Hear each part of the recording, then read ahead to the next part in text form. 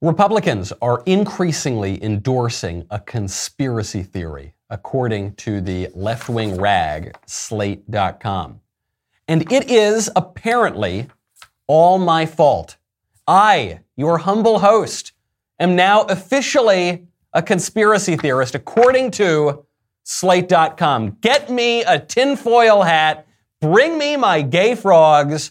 I have apparently led Republicans astray by persuading them to sign on to my public health protection pledge, which Slate alleges makes a boogeyman out of Dr. Anthony Fauci and links him, quote, to an ominous history with COVID-19.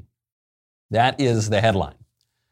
To date, writes Slate, more than a dozen congressional candidates have signed this pledge, which was authored by the Daily Wire's Michael Knowles. This is true. Sitting members of Congress have endorsed my pledge too, by the way. So it's not just the candidates, it's actually members of Congress. Congressman Paul Gosar introduced it as an official House resolution just this month. So that part's totally right. What's the conspiracy theory that I'm peddling, you might ask? What is the accusation that I have made? Well, Slate continues. They say, to be clear, the pledge itself makes no specific accusations of wrongdoing. It's kind of weird. Slate accused us of peddling a conspiracy theory, but then immediately admitted that we did no such thing. We didn't peddle any theory at all. Slate then focuses the rest of the article on what it calls the gain-of-function conspiracy theory. That is, it describes, quote, an idea that incorrectly connects U.S. funding that was used by the Wuhan Institute of Virology to study bat coronaviruses to a theory, also incorrect, that the institute created and leaked COVID-19. Now, the strange thing about the incorrect conspiracy theory that Slate is talking about is that it is a pretty well-established fact, which even Slate admits just a few paragraphs later, conceding that, quote, Fauci funded an experiment at the Wuhan Institute of Virology in which a modified coronavirus proved unexpectedly infectious, at which point, quote, the NIH pulled funding for the project. Slate goes on to admit that the experiment that was indirectly funded could actually have been classified as gain-of-function according to several experts, and that there is legitimate scientific debate over the merits of conducting such experiments on viruses because of their potential to spread disease or start pandemics. Did the virus come from the lab? Many leading public health officials and experts say, yes, it very possibly, very likely even did. In other words, after defaming me and dozens of Republicans as conspiracy theorists, Slate admits that we aren't endorsing any particular theory at all, and the theory we might have endorsed is true. We could much more plausibly accuse Slate and the rest of the left-wing media, by the way, of being conspiracy theorists, but that wouldn't be quite fair because they know better than the nonsense and the bile that they are spewing. They admit it after the headline. They know that we are raising the right questions and telling the truth. That is why they're lying and libeling us. And that is exactly why we've got to keep pushing, because these crooks and liars are showing us that we are right over the target. I'm Michael Knowles. It's The Michael Knowles Show.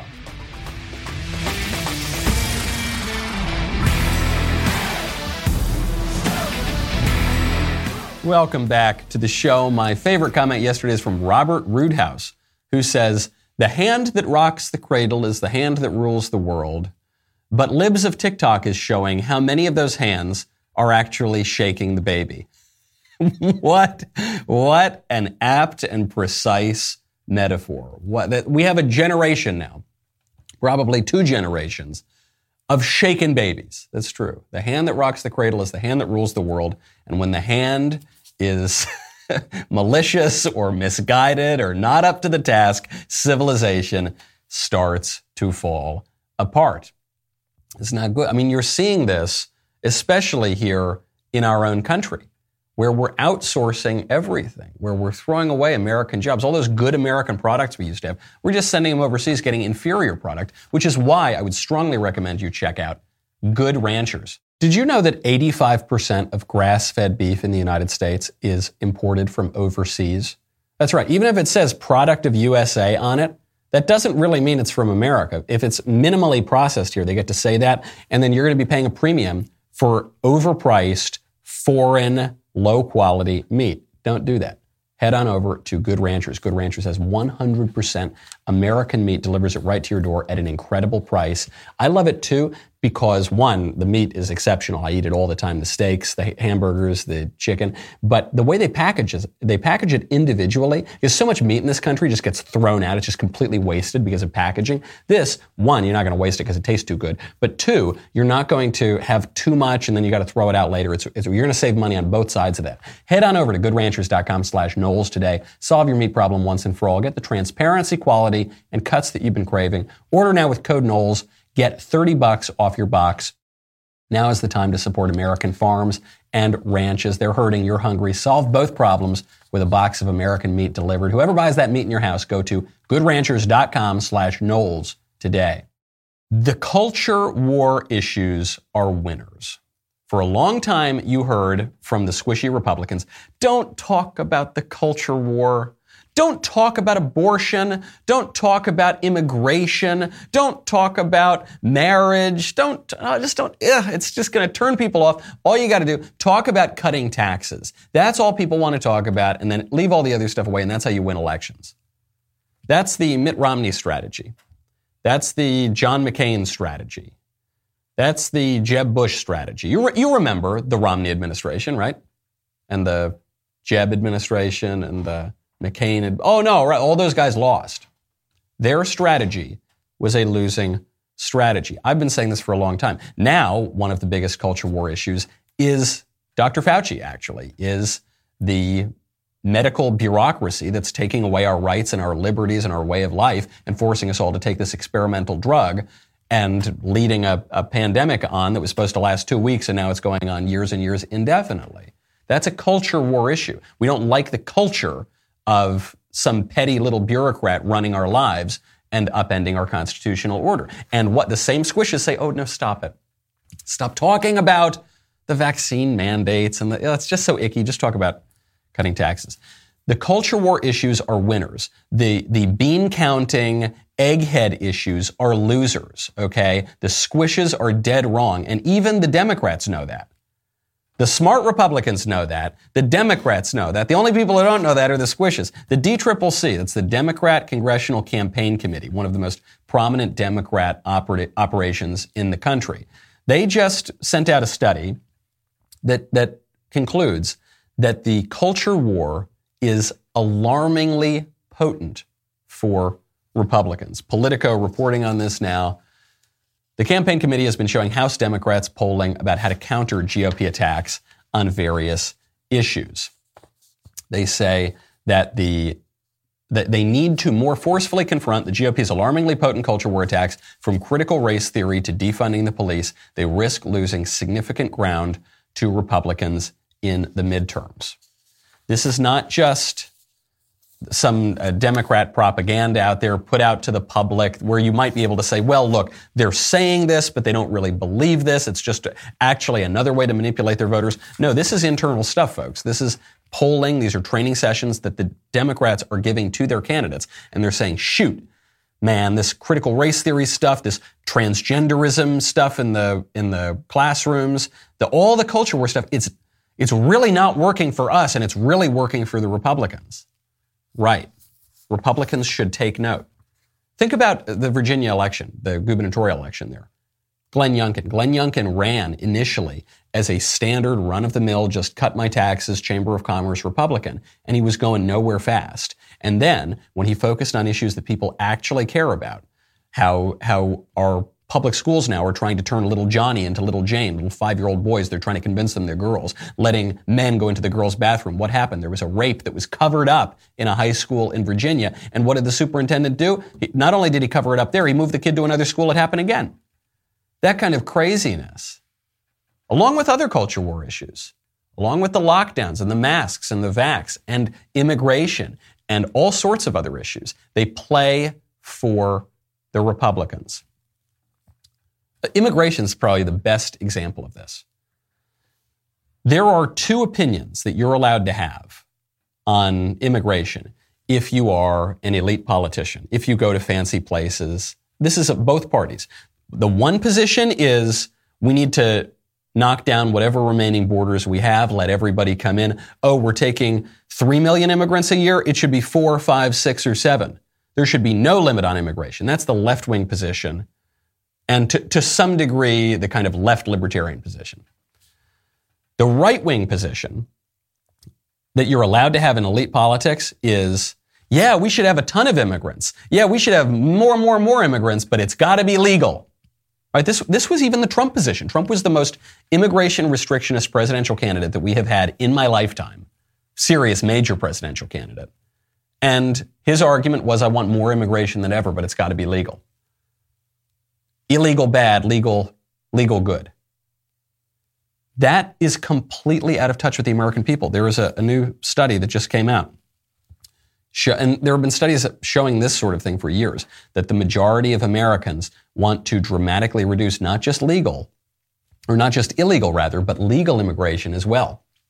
There was a Harvard-Harris poll 3-4 years ago, showed that the majority of Americans, including people from both parties, want to dramatically reduce that kind of immigration. Well, this new poll shows 69% of Republicans want to reduce legal immigration. There is no issue, no other issue in this country where the discrepancy between the popular opinion and the opinion of politicians in both parties is so great. And so why is it? Because the left-wing politicians want to flood the country with foreign nationals because they think that it will give them an electoral advantage. And frankly, they know that it will give them an electoral advantage because all the polling shows that immigrants and the children of immigrants who will have birthright citizenship, and even the grandchildren of immigrants, are overwhelmingly going to vote for Democrats. Maybe we can pull some over to Republicans, but the trends, if you just flood the country with enough foreigners, you're going to give an advantage to Democrats. And why do the Republicans go along with this? The Republicans go along with it on the legal immigration front because they're afraid of being called racist. Of course, it doesn't make you racist to say that countries should have borders and we can't just take the entire world in and still maintain our culture. But Republicans go squishy on that. They're so afraid. Look at the numbers, folks. Your voters want you to do this. People in the middle want you to do this. Even many Democrats want you to do this. Get wise. The elite game is rigged. Don't take the bait. Give the people what they want, a policy that also happens to be right and just and in the national interest. You know, maybe it's just because our politicians these days are not as educated as they used to be. Okay, if you want to get educated, you can check out Ben's new book club. That's right. Ben has a new book show. It's coming out every third Thursday. Ben is going to be reading a book. He just did 1984 by George Orwell. This is not your average book club. Ben is going to help you experience the greatest books ever written. You're going to do it together, live. It's totally taking place live. It's kind of like an all-access. Books like 1984, Huck Finn, many more. These are the works that shaped Western art and culture. Ben is going to show you why. Third Thursday Book Club allows you to engage with Ben like never before. And by the way, you're going to love the immersive sets. Wait until you see what they created for Huck Finn. It's going to get everybody canceled. Ben is gathering everyone tonight, 8 p.m. Eastern, 7 p.m. Central. You're going to get Ben's personal notes. You'll be doing all of this with thousands of Daily Wire members live. So right now, sign up for the Third Thursday Book Club at thirdthursdaybookclub.com. Starts tonight, 8 p.m. Central. 8 p.m. Eastern, 7 p.m. Central. Speaking of Ben got in a lot of trouble. He got in a lot of trouble yesterday. He got in trouble with the Bulwark.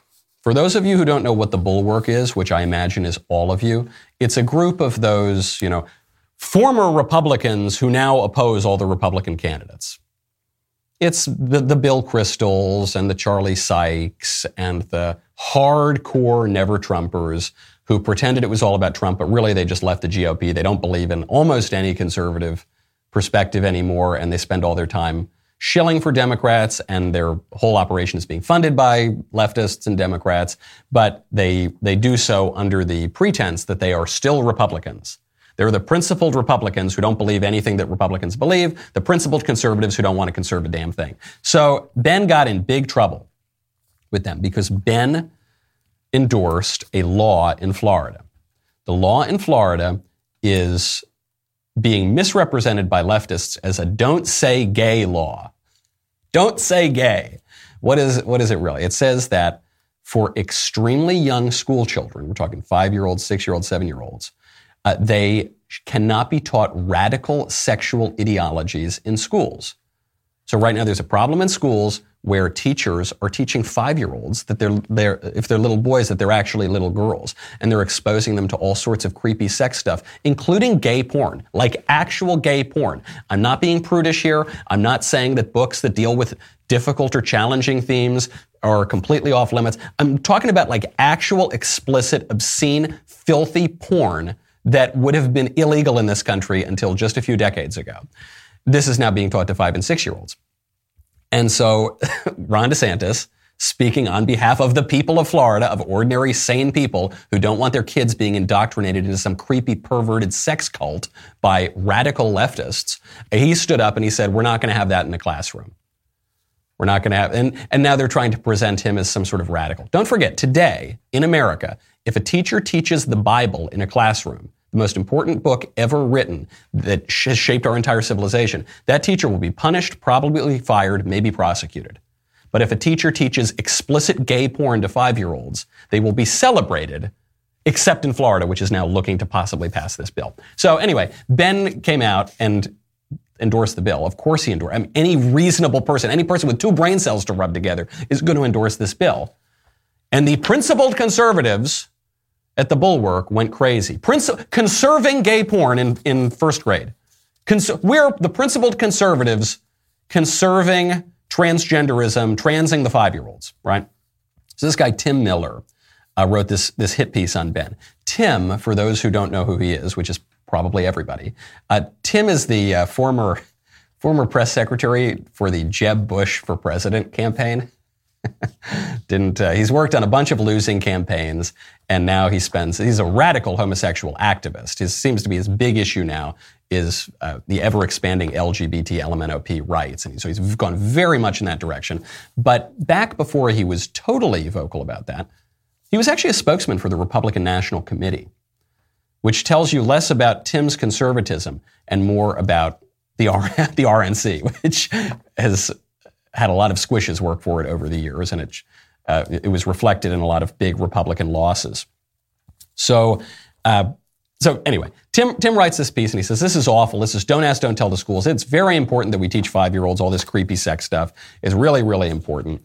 And, if you oppose that, you're a terrible bigot, and we're going to side with the Democrats. The reason I bring it up is not because his article is worth reading. It's not because Tim Miller matters. He does not. It's not because Ben needs to be defended. Ben is expressing a view that is not only correct, but extremely popular. He'll be just fine. The reason I bring it up is to show you how dumb it was to let the squishes lead the party. Okay, I just want to underscore the point that the DCCC is making here on the cultural issues. For some years, you had the squishes and the kind of centrist libs, like kind of center-right, but kind of lib. The Republicans who only cared about cutting taxes, they said, okay, we'll team up with you actual conservatives who actually want to conserve a damn thing about our country, like our borders and our families and our communities and our rights and our way of life. We'll team up with you so long as we get to lead the show. So long as we downplay abortion, downplay marriage, downplay immigration, downplay all the cultural issues, and all we talk about is cutting taxes. And then we'll unite together, and then we're going to win. Now, while those people were leading the party, we mostly lost. We would occasionally win a little bit, but we mostly lost. All of our big wins were usually attributable to the cultural warriors getting to lead the show a little bit. Thinking about the contract with America in 1994. I'm thinking about the moral majority, the religious right? They would tend to galvanize voters. These squish eggheads didn't do very much. But the other problem was when the squishes and the eggheads and the just cut my taxes Republicans were leading the show, we social conservatives would go along with it. We said, okay, well, look, it's a coalition. That's the way the GOP works. That's the way conservatives work, right? And we would go along with it, and we'd follow these schmucks off a cliff.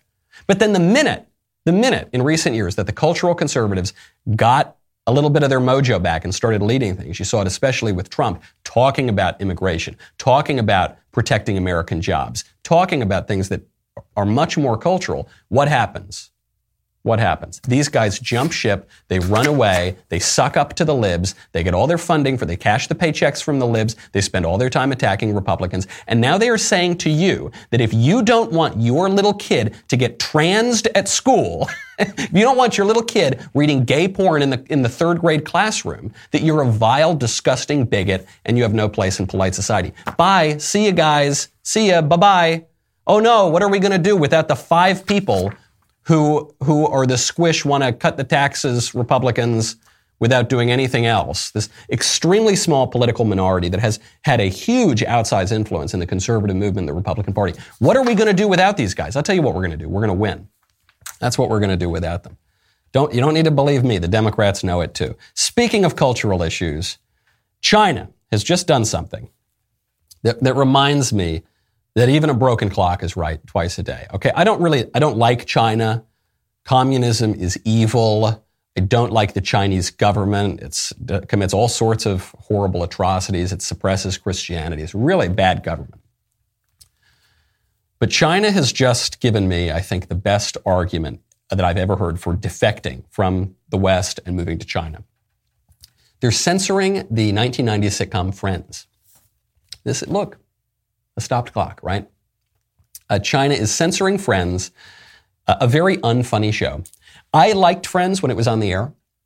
I was a kid. I would watch it. Everybody watched it. It does not hold up. I recently tried to rewatch it. It's impossible. When you compare Friends to a good TV show like Frasier, I don't even want to make the comparison. Those two shows should not be uttered in the same sentence, okay? And Friends obviously should have been censored long, long ago. If not by discerning private individuals, then by the state and possibly the United Nations. So China has censored the show. They've taken out Ross's ex-wife because she's a lesbian. So they took out references to her. They took out Joey's references to going to strip clubs, and they kind of changed some of that.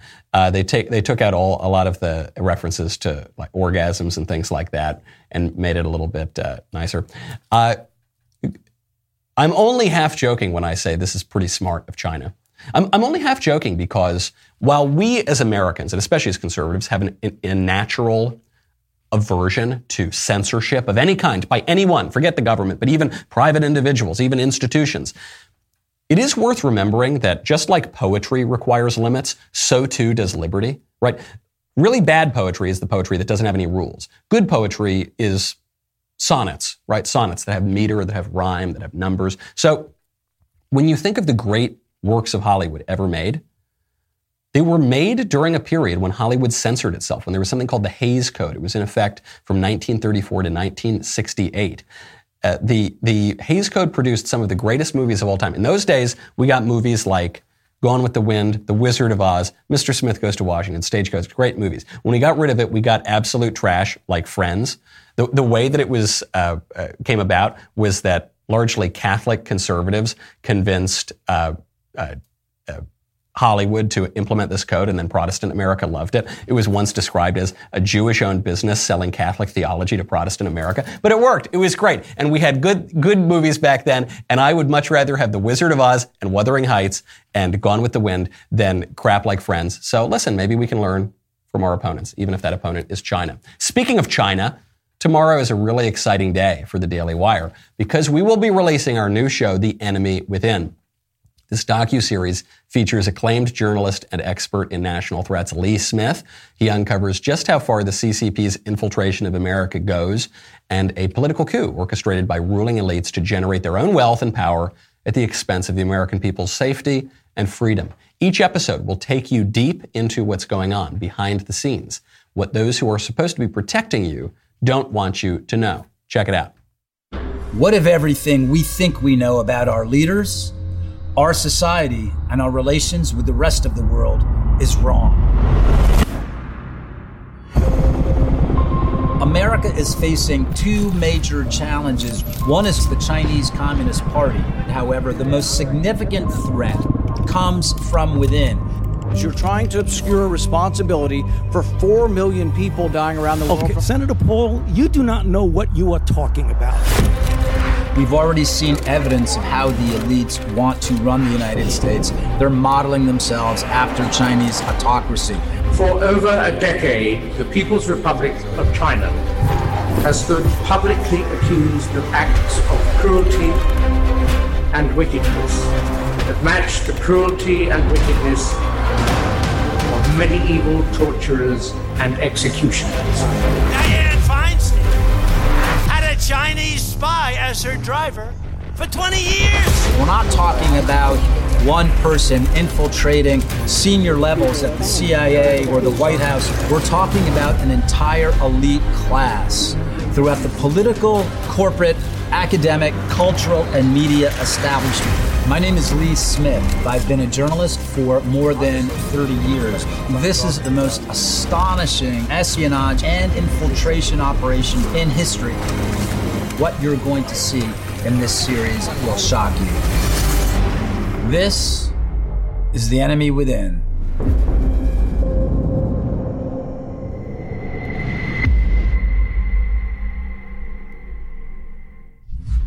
The Enemy Within will start streaming this Friday, February 18th, exclusively at the Daily Wire. So if you are not a member, now is the time to change that. Head on over to dailywire.com/subscribe to join today. Also, I cannot stress this enough. If you have not yet seen the Daily Wire's new movie, Shut In, you need to change that. Head on over to dailywire.com/subscribe, get a membership, start streaming today. It's streaming exclusively for Daily Wire members. It's extremely popular with the audience on Rotten Tomatoes. So seriously, head on over, go subscribe. We're creating more and more great entertainment without a leftist agenda. It's all thanks to our Daily Wire members. Go to dailywire.com/subscribe today so you can watch Shut In, Hyperion's, and Gina Carano's new movie coming out this summer. We'll be right back with a lot more.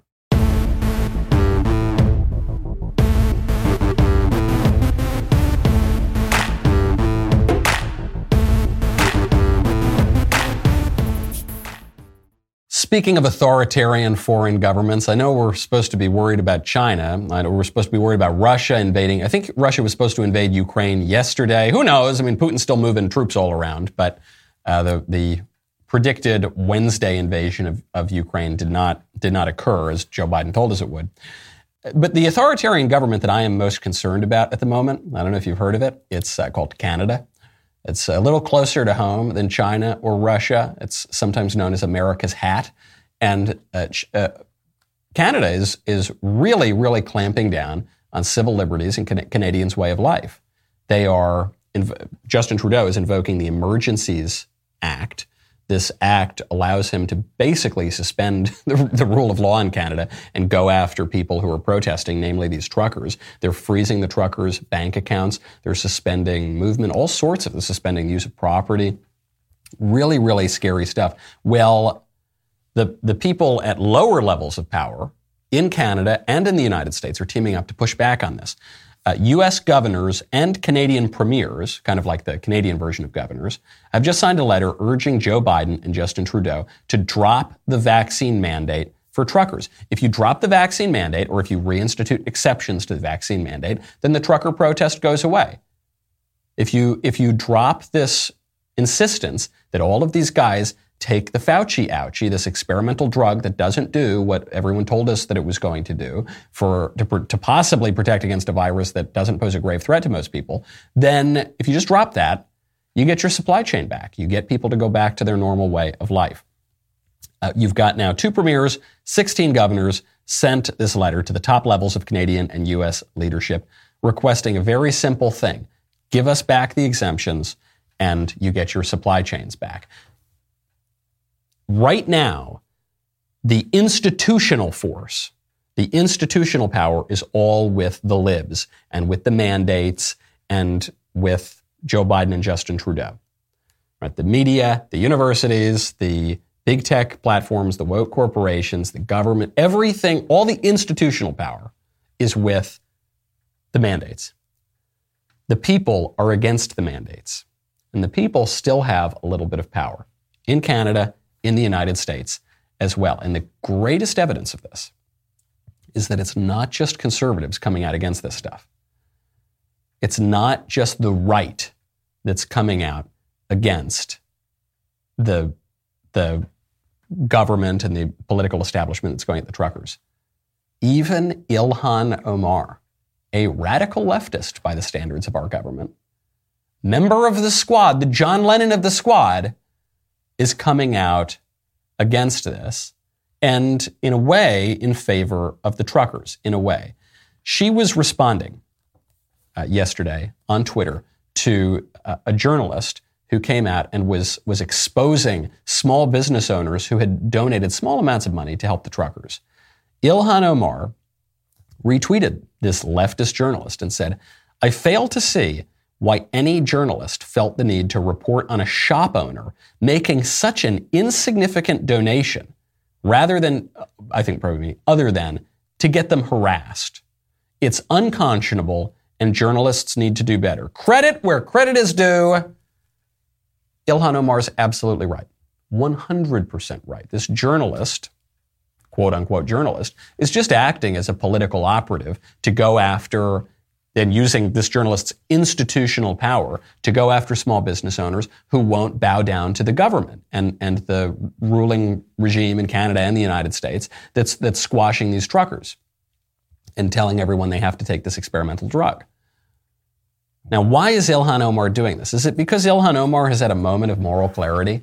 Is it because Ilhan Omar is about to become a Republican? You're gonna have Joe Manchin. Maybe he could become a Republican. Kirsten Sinema, maybe, probably she's in it. And Ilhan Omar, I don't think so. It actually makes perfect sense that Ilhan Omar would defend, at least sort of defend the truckers and go after these lib journos who are just shilling for the regime. Why? Because Ilhan Omar is a real leftist. She is a real old school leftist. What you are seeing right now play out with the truckers issue is something you saw with Bernie Sanders decades ago on an issue like immigration or even guns, which is the difference between the old left and the new left. The old left, all of it is heavily influenced by Karl Marx, but the old left saw the big divisions in society, the big political question, as one of class, the proletariat versus the ruling classes, the bourgeoisie. The working class, the underclass, the workers of the world were not uniting. They were all mixed up in their divisions on race and things like that. And so they couldn't unite and throw off the chains that enslaved them. The new left is much, much more focused on race, on sex, on all of these kind of nasty intersectional identity issues, right? That's what they're focused on. Ilhan Omar, even Bernie Sanders, will speak to both sides of the left right now. But here, Ilhan is siding with the old left. This is why Bernie Sanders has been, for almost all of his career, he's a hypocrite and he'll contradict himself, and he's a slimy politician just like anybody. So he'll sometimes go back on his promises. But for most of his career, Bernie Sanders has been anti-immigration because he observes that immigration lowers the wages of the working class disproportionately. It's a way for fat cat capitalist plutocrats to line their own pockets and not have to pay such high wages to workers. And who gets screwed? It's the little guy. So Bernie has been generally an immigration restrictionist for his career, at least relative to other people in his party. Well, now we're seeing this play out with Ilhan Omar. Ilhan Omar is clearly reading the DCCC missives. She's clearly reading the Democrat playbook, which is saying, guys, cut it out. Stop supporting all these radical, insane cultural issues. Just be kind of normal here, guys. It's a bad look when you're siding with plutocrats, with globalist elites over truckers. Man, if you're the party of the workers and you're coming out against truckers who are the lifeblood of the economy, who are moving goods from place to place, who are as blue collar gets, you're against them. It's really hard to say you're the party of the worker. It's actually impossible. So Ilhan Omar, good on her. I mean, she made the right call here, but really she's doing it from self-interest, her own personal political self-interest and the self-interest of her party. Fortunately, the rest of her Democrat colleagues haven't really gotten the memo. Even after the memo went out, they still don't seem to have gotten it. The old left versus the new left. You're seeing a big political shift go on right now. It brings me to a kind of more insidery political story, but I do want to acknowledge it. The political writer, the satirist P.J. O'Rourke, died a couple of days ago. A lot of people, especially younger conservatives, probably won't remember P.J. O'Rourke. P.J. O'Rourke got his start with National Lampoon. A lot of younger listeners probably won't even know what that is. And so he was a comedy writer, but he was really, he's shown in the realm of political satire. I used to read his stuff a lot, especially when I was younger. He has a famous essay called How to Drive Fast on Drugs While Getting Your Wing Wang Squeezed and Not Spill Your Drink. He was talking about that kind of Republican. He said, we're Republican Party reptiles. We're interested in kind of doing a lot of drugs and going out. It's really sort of 1980s American Psycho kind of conservatism, if you want to call it that. It was really funny. He was a really tremendous writer. You might call him the voice of a generation. Really, I think you could call P.J. O'Rourke the voice of a generation of movement conservatives. And extremely talented, and his essays still hold up and they're funny. But P.J. O'Rourke's perspective, which was much more individualistic, do whatever you want, drive fast on drugs while getting your wing wang squeezed and not spill your drink. That is not where the conservative movement is now. And it's not where the GOP is now. And he knew it. I promise you, I'm not speaking ill of the dead. I have a great deal of respect for P.J. O'Rourke, but he knew it. And he sort of defected in his later years. He came out against Donald Trump in 2016. He said, I'm going to vote for the Democrat. I'm going to vote for Hillary. And he even did that in a very funny way. He said, I endorse Hillary Clinton and all her pomp and all her empty promises. He's comparing her to the devil in the baptism rite. He's saying she's the devil, but she's the devil I know. And Trump is the devil that I don't know, and I'm not comfortable voting for him. He was much more focused on, let people do whatever they want. Let people keep their money, do whatever they want. And I think that plays very well, especially in satire, but it's not where the conservative movement is right now. And I think it's why he kind of pulled back from the right and the GOP and the conservatives in the latter years of his life. I mean, this is what you're seeing from the poll after poll, the GOP on issues like immigration, from the DCCC playbook. That's not where we are. If Republicans want to win. So I say that, I'll put a button on that. R.I.P. P.J. O'Rourke. I encourage people, you'll if you go back and read his essays, you're going to really enjoy it. He's very, very funny. But there's a lesson here, too, from the past few years, which is about where is politics going. If conservatives and Republicans want to win now, it's all about culture. And it's about a little bit more than just do whatever you want. It's about what should we do. We're looking at a society that is the product of do whatever you want. For 50 years. Do whatever you want on the left meant screw whoever you want, and do whoever you want on the right meant screw whoever you want economically. So on the left, it meant literally. On the left, it was the sexual revolution, and if it feels good, do it. And then on the right, what it meant was just ruthless competition, total deregulation of everything. There's no such thing as the common good. Forget it when the founders are talking about the general welfare. That's all crazy. We're just going to endorse, Ayn Rand, radical individualism, greed is good. 1980s kind of semi-ironic, semi-earnest stuff. And we're living in the culture now, a very selfish culture where the institutions that once held up our society have almost all broken down. No one has any belief in them anymore. We don't even believe in our elections. The Republicans haven't, but they've disbelieved at least 2 elections in the past 20 or so years, right? They didn't believe in the 2000 election. Some didn't believe in the 2004 election. They certainly didn't believe in the 2016 election. And then Republicans don't believe in the 2020 election. The one where they actually changed all the voting rules right beforehand. Anyway, we don't believe in that. The family's broken down, community's broken down. We don't know what it means to be an American anymore. We don't have a common language. We don't have national borders. What do we have? Well, that's the result of a country that doesn't pay any attention to the common good and the common things, the things we hold in common. That's what republic means, folks. It means the things that are held in common. Res publica, the stuff we've got together. What do we have together? I don't know. We're going to need to answer that question. If you're a conservative, you now need to answer not just what should we cut, what should we stop paying attention to? What should we not revere? I think we've got to start answering, what should we do? What are not just what are our rights, but what are our duties? What are our obligations? What are the sacrifices required of us to continue to have a country? What we are not is the party of the squishes if we want to win. Recently, Larry Hogan, who is the governor of Maryland, he was now running for Senate, I guess, in Maryland. I don't know. I don't even pay attention to Larry Hogan. Larry Hogan is a total squish lib, anti-Trump Republican.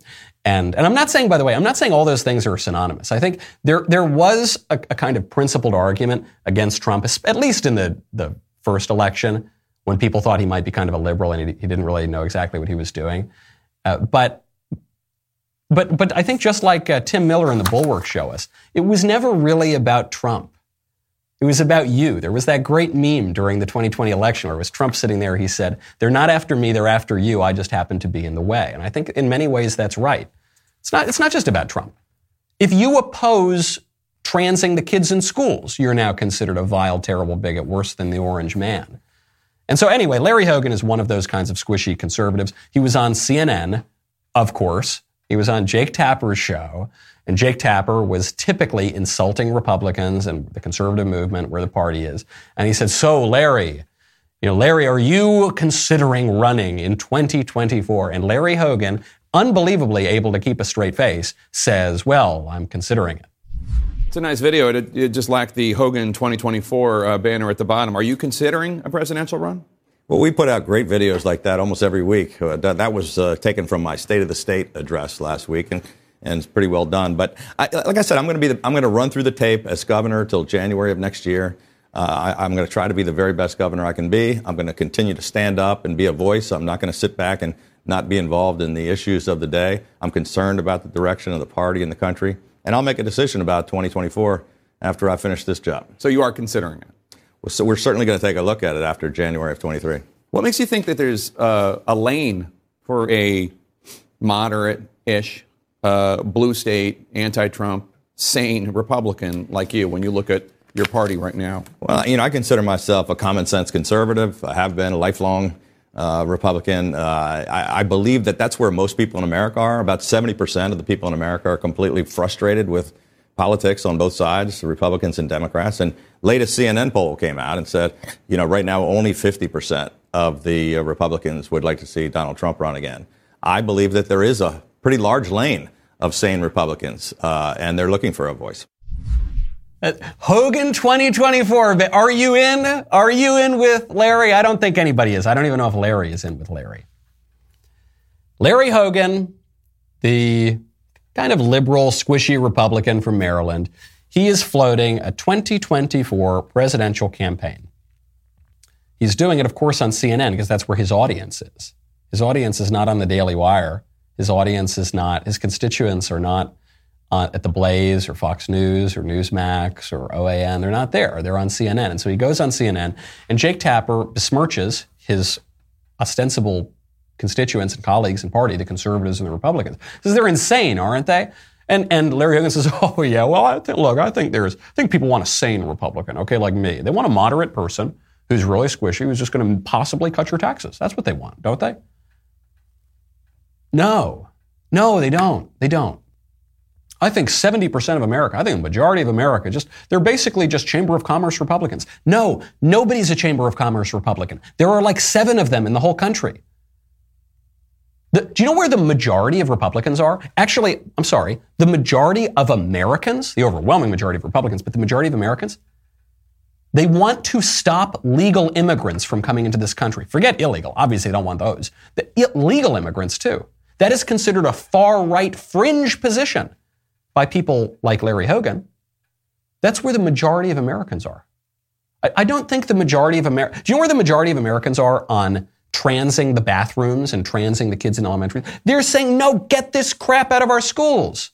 But the moderate Republicans are saying, oh, no, well, listen, we need to be open-minded. Maybe we should mutilate children. I don't know. Asa Hutchinson, you remember him, he's another squish Republican in Arkansas.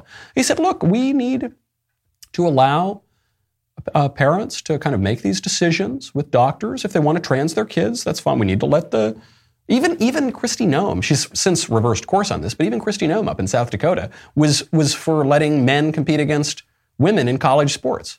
The vast majority of Americans think this stuff is completely insane.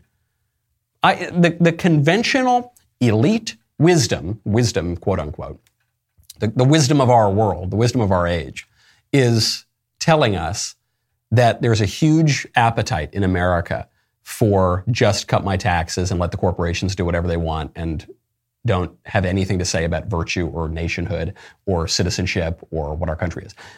Nobody wants that. There is not. The only people who will benefit from Larry Hogan 2024 are the predatory campaign consultants who will bilk a bunch of completely out of touch, squish billionaires, center-right, leave me alone, just cut my taxes billionaires, out of a lot of money, or even 100 millionaires or 10 millionaires, depending on how good a pitch Larry Hogan can make. And they'll pay themselves. These consultants will make nice six-figure salaries, and then Larry Hogan will give up. This is not... Listen to the Democrats, folks. Listen not only to your constituents, listen to your opponents who are telling you where the wins really are. I don't want to hear about, listen, we just need to get along. We need to stop being so forceful and aggressive in our political maneuvers. We need to stop being so cultural. Here's what I want to hear about. Donald Trump said that the Democrats spied on him when he was a candidate and when he was the president. All the squishes laughed at him, and they all went on CNN, and they all mocked him, and they all opposed him, and then it turned out it was completely true. Hillary Clinton associates spied on Donald Trump at Trump Tower, at his campaign, and at the executive office of the president. This is a major, major crime. We know this from John Durham's report, the DOJ. Now we have found out that the Biden campaign has hired the same firm that did the same spying on Donald Trump as president. The Biden campaign paid this cybersecurity firm, seems like the opposite of cybersecurity, $20,000. The only two presidential campaigns that this firm has ever gotten paid for, or paid by rather, are the Clinton campaign and the Biden campaign. I want to look into that. I will not support a presidential candidate who does not promise to get to the bottom of that, to look into that. Yeah, good, cut my taxes. Great. I want you to cut my taxes, but yeah, sure. Yeah, okay, get some good trade deals. I want to root out this rank political corruption because our opponents are running roughshod over our political order, not just the issues, but the order, the institutions, the power centers, and we're not doing very much about it. Who is still working with this cybersecurity firm? What campaigns? I want to know the names of those campaigns. What levels are they at? Are we talking about Congress? Are we talking about Senate? Is Joe Biden still working with this campaign? I want to find out. I want to subpoena the people who are working with this campaign. I want to find out what they knew and when they knew it. I want names and I want accountability. The White House is completely stonewalling. So occasionally you'll have a real question asked in the White House briefing room. The deputy press secretary, Karine Jean-Pierre, was asked this question. She said, no, nothing to see here, la, go talk to the DOJ. This news about the Durham investigation, does the president have any concerns about a candidate for president using computer experts to infiltrate computer systems of competing candidates, or even the president-elect to use for the goal of creating a narrative? Is that something That's something I can't speak to from this podium, so I refer you to the Department of Justice. Is what was described in that report, monitoring internet traffic, is that spying? Again, I can't speak to that report. I refer you to the Department of Justice. Generally speaking, that would monitoring internet traffic. Jackie, my answer is not going to change. I refer you to the Department of Justice. I can't speak to that from here. La, talk to the Department of Justice. La, I can't hear you. Okay, Karine, you won't tell us. How about you, Jen Psaki? What's going on? What about this huge, probably the most egregious political scandal in our nation's history? You guys were even working with the firm. You got anything to say about it? Do you know if there's still a system picking up server data on the EOP, and if not, when it stopped? Again, I know you asked my colleague a few questions about this the other day, but I would point you any questions about this to the Department of Justice. And then is what was described in the filing there, monitoring internet traffic, is that, generally speaking, would that be considered something along the lines of spying? Again, I would point you to the Department of Justice. Same answer. They talk to the lawyers. They're workshopping this. They're sticking to their script, okay? Because they know that the Republicans have these Democrats dead to rights. There's a benefit here for the Biden campaign, which is that Biden is extremely unpopular. Hillary's being floated as a candidate, so I think they're fine to throw Hillary under the bus. But they're implicated too, because they worked with this firm as well. They know that their views are unpopular. They know that their record is very, very unpopular. They've got no good answer on this. The only way that they think that they're going to win here is by stonewalling, gaslighting, and cheating. So they're going to say, la. Stop it. Stop pushing. That's how you know we are right over the target. Got to keep pushing harder. I'm Michael Knowles. This is The Michael Knowles Show. See you tomorrow.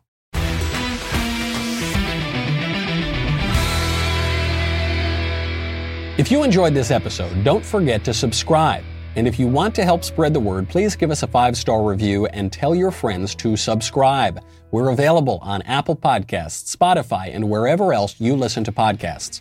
Also, be sure to check out the other Daily Wire podcasts, including The Ben Shapiro Show, The Andrew Klavan Show, and The Matt Walsh Show. The Michael Knowles Show is produced by Ben Davies. Executive producer, Jeremy Boring. Our technical director is Austin Stevens. Supervising producer, Mathis Glover. Production manager, Pavel Vidovsky. Editor and associate producer, Danny D'Amico. Associate producer, Justine Turley. Audio mixer, Mike Coromina. And hair and makeup by Cherokee Hart. The Michael Knowles Show is a Daily Wire production. Copyright Daily Wire 2022. Today on the Matt Walsh Show, some leaked audio from a queer inclusive presentation at a major education conference reveals exactly what our kids are being subjected to at school, both public and private schools, by the way. Also, some college students are now protesting to demand that mask mandates remain in place, but why do they need a mandate? Can't they just wear their masks if they want to? And a major racism scandal at a school in Illinois, but I have some questions about it. Plus, BLM bails out the activist who tried to assassinate a mayoral candidate in Louisville. And in our daily cancellation, Disney is now branching out beyond movies and shows and theme parks, and now will be running entire towns, communities where you can go and live every day of your life in Disney's dystopia. But why in God's name would anybody want to do that? We'll talk about that and much more today on The Matt Walsh Show.